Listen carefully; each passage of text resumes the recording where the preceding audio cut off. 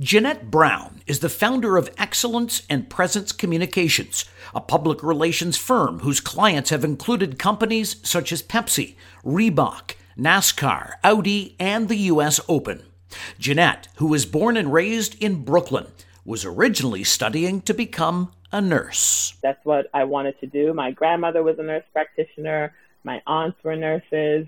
My mom worked in a hospital. So I was just like, yeah, I'm going to become a nurse. And then chemistry, that thing called chemistry, came up in college. And I was like, wow, if I can't do this, there's no way biology can even be an option. Jeanette switched her major to early childhood education, but at the same time, at the age of 20, landed her first job at a PR agency, where she was pitching to the media a U.S. Open tennis camp for girls. It was my first project, and I did extremely well. I also got to meet great tennis legend Billie Jean King, and that was the beginning of it all. On this episode of Run It Like a Girl, Jeanette Brown tells us that she helps client companies with all aspects of their businesses, which could include crisis management and potentially a company apology. And not in a just looking to calm people and kind of move past it, but apologizing with an intention to make changes, to do things differently, to acknowledge that maybe there's an antiquated way of business that you now need to shift to appeal to a new generation of consumers. Jeanette also talks about authentic storytelling and the importance of resilience.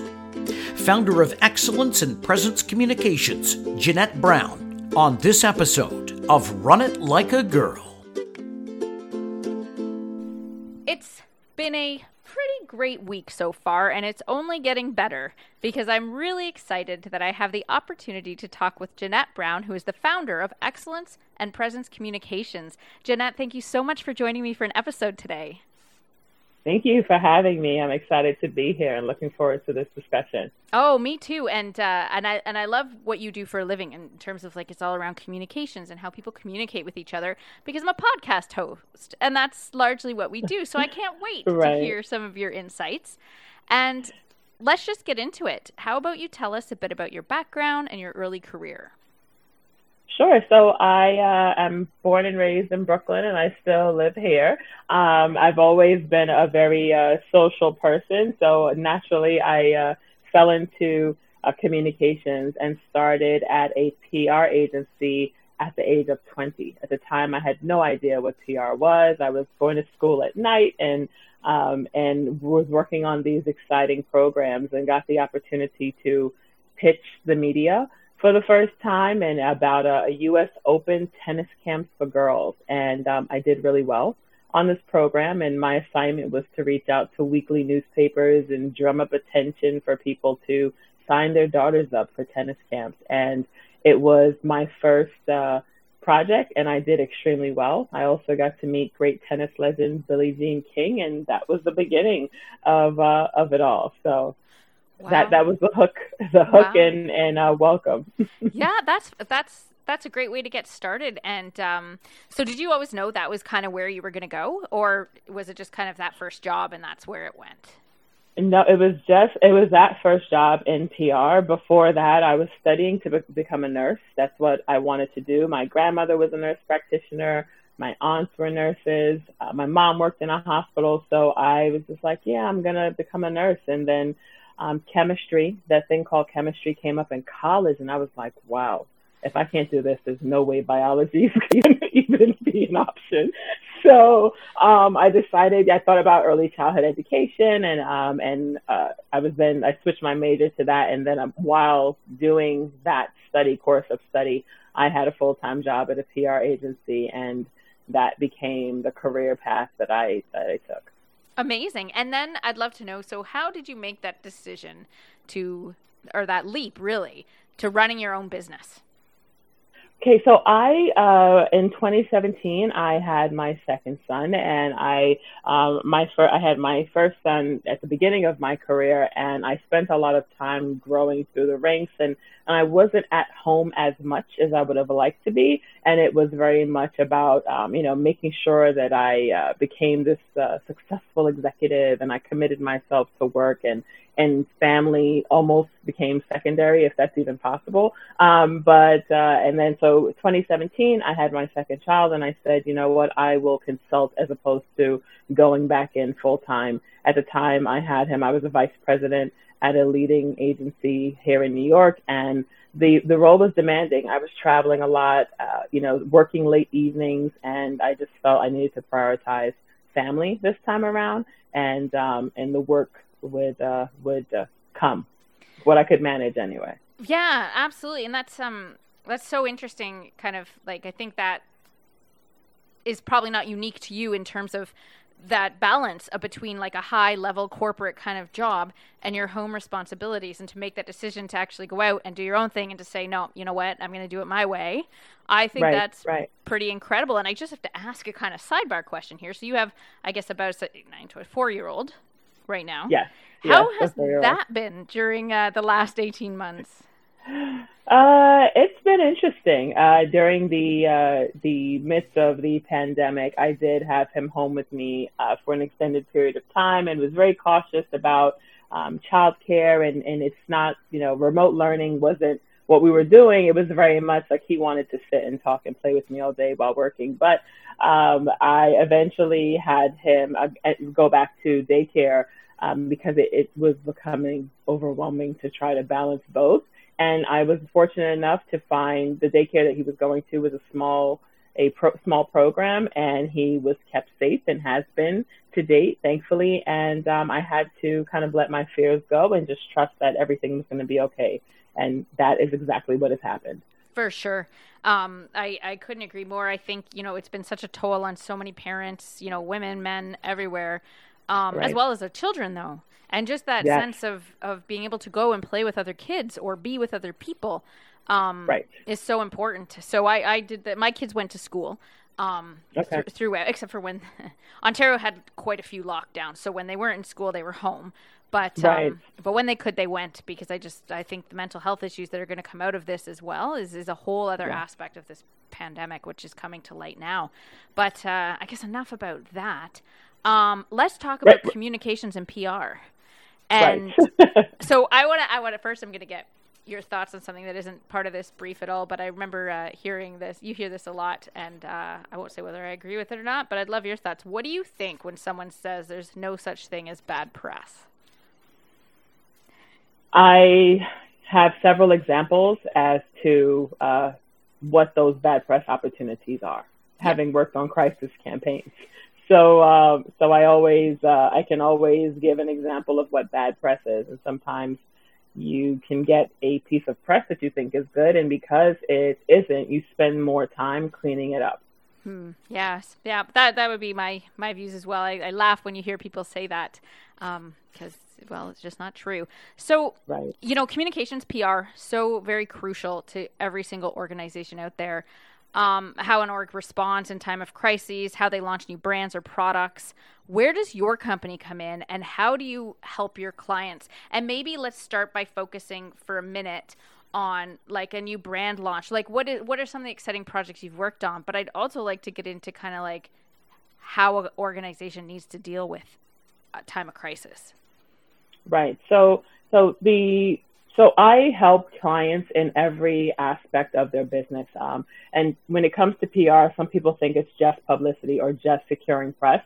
But because of all of the work that I've done, I understand that there is a holistic and strategic approach needed to launch a campaign, launch a product, or assist a person in positioning themselves as an expert or a thought leader. So I've worked on campaigns where I've helped to launch a rum brand recently, and it was a rum that rums from all over the world that were bottled by a rum expert here in New York City, and his idea was that he wanted to bring rums that weren't normally imported to the U.S. to the rum connoisseur. So that was something that I worked on recently, and it went really well, and it was all about establishing this unknown brand that had great quality and the owners were amazing, and telling that story and then leading into the product that they had identified as the some of the best rums in the world. I'm also working with authors. I work with 2 authors who are a husband and wife team. They are co-authored a book series called The Amazingly Sensational Kids. They are also autism advocates.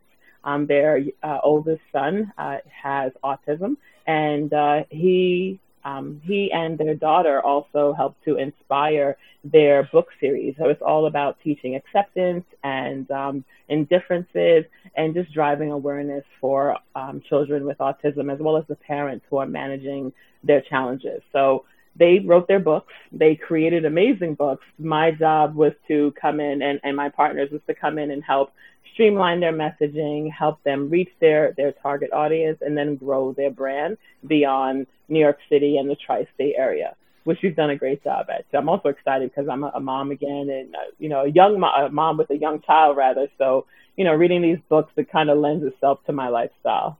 That's so awesome. And you know what? Maybe we can put a link to that book in your show notes as one of the examples of a project you've done or something like that. Amazing. Just to try to get that out there a little bit, because it sounds that sounds really cool. So you've had the opportunity to work the whole kind of all industries kind of thing and different variety. That's really neat.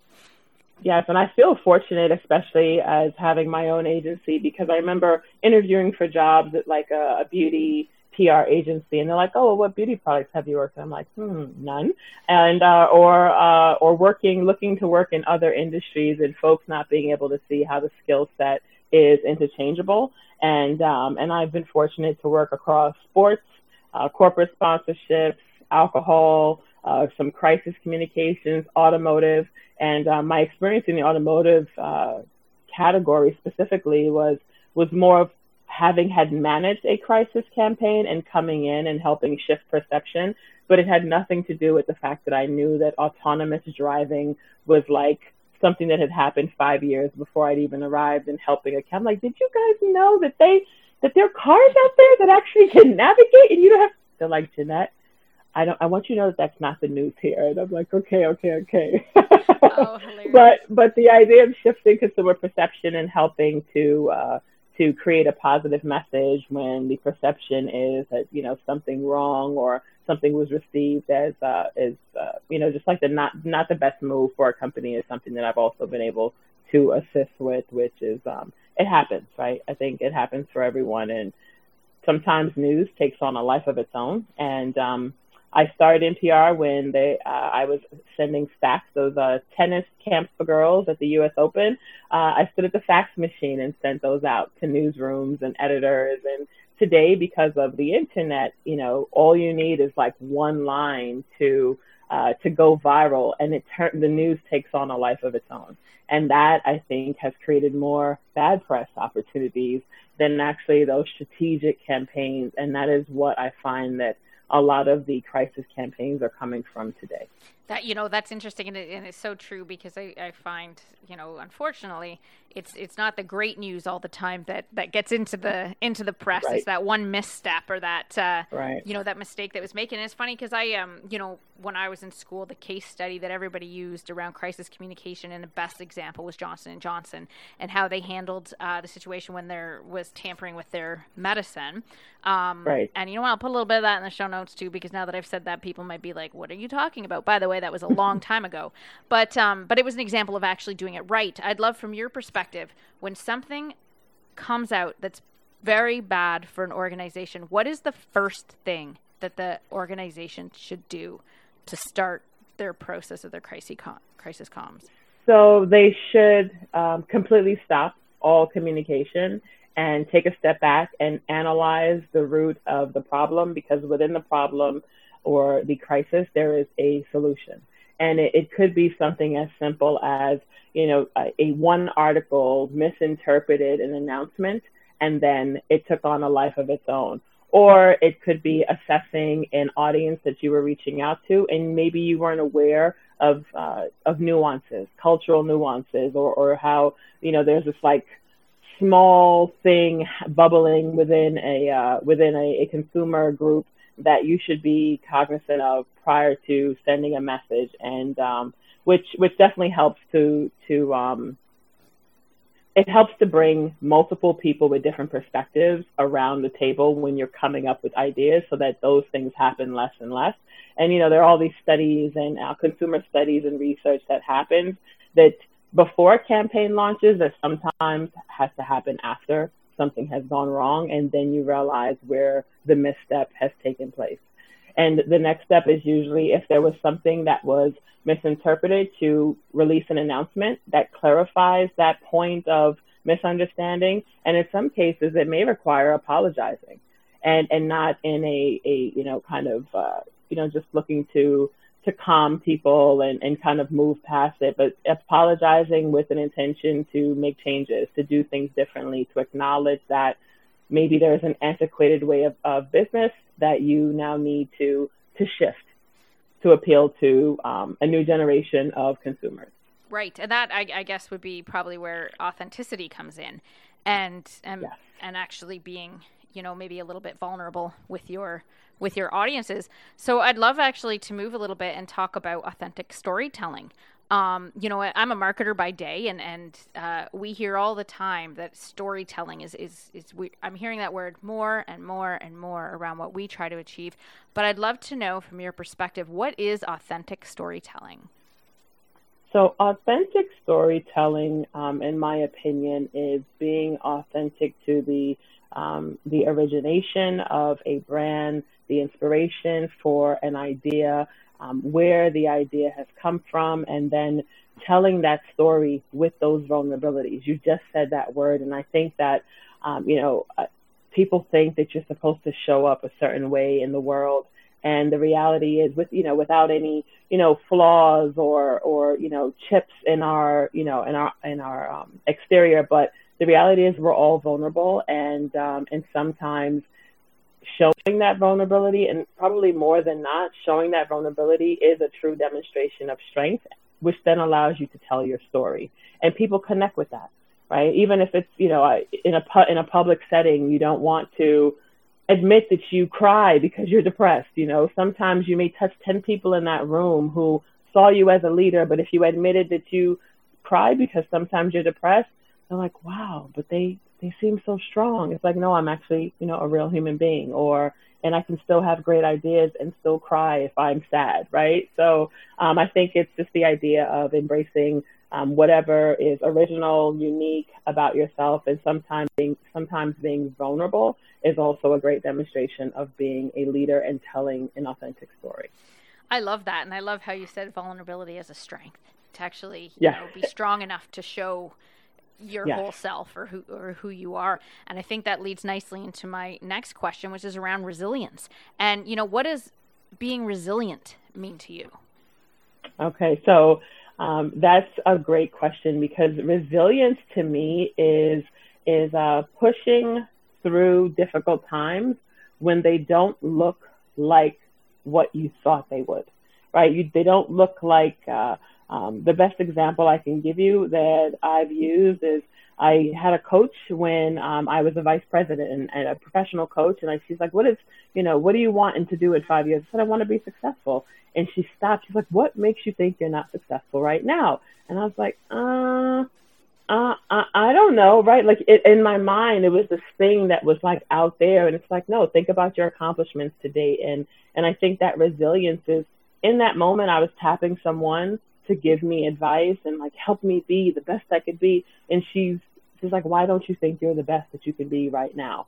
And that to me is the best example of resilience. Like sometimes it's all about what you're thinking, right? Like changing your perspective, and even if there's something that's challenging and difficult that's happening, there is a silver lining there, or there's a lesson that you should be learning, and then you're able to push through and see success or whatever it is you're trying to achieve on the other side. It just doesn't look like what you think it does. And usually it's an image that you've seen on TV, right? Or someone else. Yeah.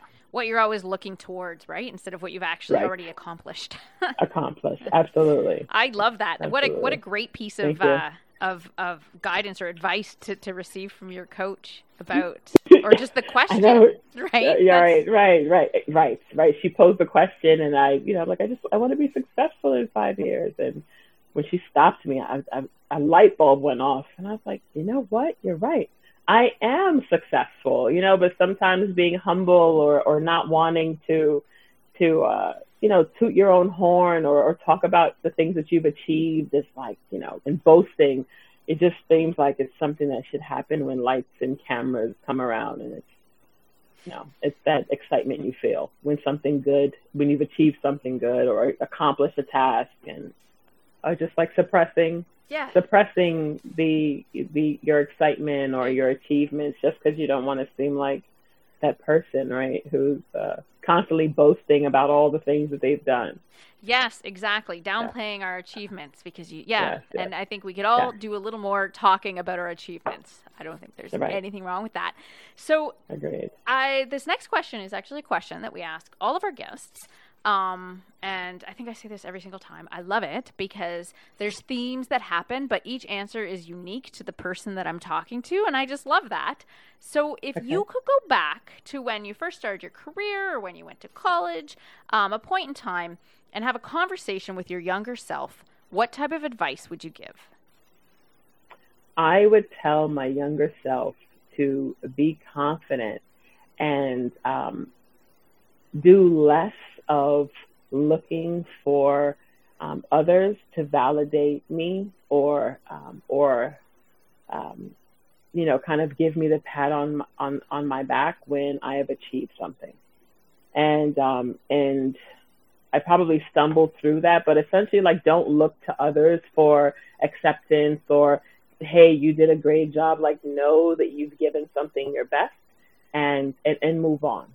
As opposed to, oh, did everyone see that? Did you realize this great thing that I did? Or doing things because you wanted someone's acceptance and approval. I did a lot of that early on in my career, and sometimes I would, jump through hoops and it still wouldn't be recognized. But it was amazing because no one else was doing it. But no one told me that it was amazing, right? So that's great. That's a lot more worrying. Yeah. Yes. And it's interesting because that theme, not exactly how you said it, has definitely kind of come up about, having more confidence in yourself and belief and not doing things simply to please others, but doing it for what you want to do.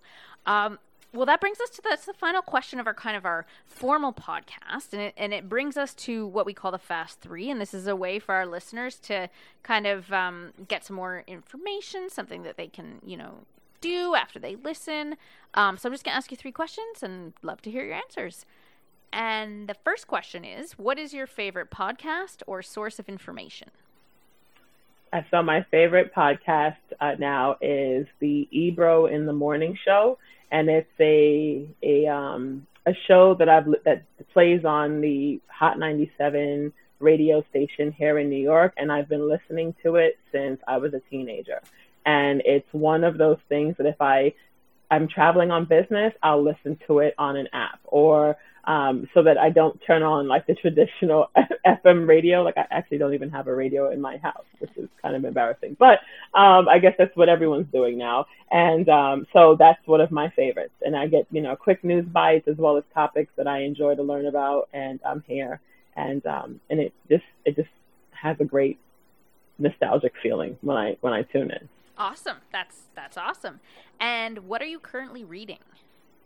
So I'm currently reading Disability Visibility, edited by Alice Wong, and it's first-person stories from the 21st century about people with who have disabilities. So the perspective is, we're in an ableist society, and the stories are told through the eyes of people with disabilities. And I think it's a phenomenal book, and it definitely brings perspective for me. I've read quite a few stories, and they're really interesting. Awesome. That sounds great. And who is currently inspiring you? So my 4-year-old is currently inspiring me, and I learned that during the pandemic, which is what I wanted to mention earlier, is that being able to spend a lot more time with him has taught me about the innocence of a child and how they learn and interact, and watching him just give love to strangers and And sometimes I'm like, stop it, come here. Or, you know, like he's running off and wanting to be extremely friendly. And I'm thinking, this world, you have no idea what's in store. But he's inspiring me today. Just, you know, be more playful and happy and kind of take life one day at a time. Well, Jeanette, I want to thank you for spending this last half hour with me. It's been incredible to hear your experiences and your insights, and it's just been really fun. So thank you so much. Thank you. Thanks for having me. Run It Like a Girl is hosted by Bonnie Moak. Brian Long is the producer. Web design and technical assistance provided by Dan Moak. And music courtesy of the talented Brooklyn Gillichuk.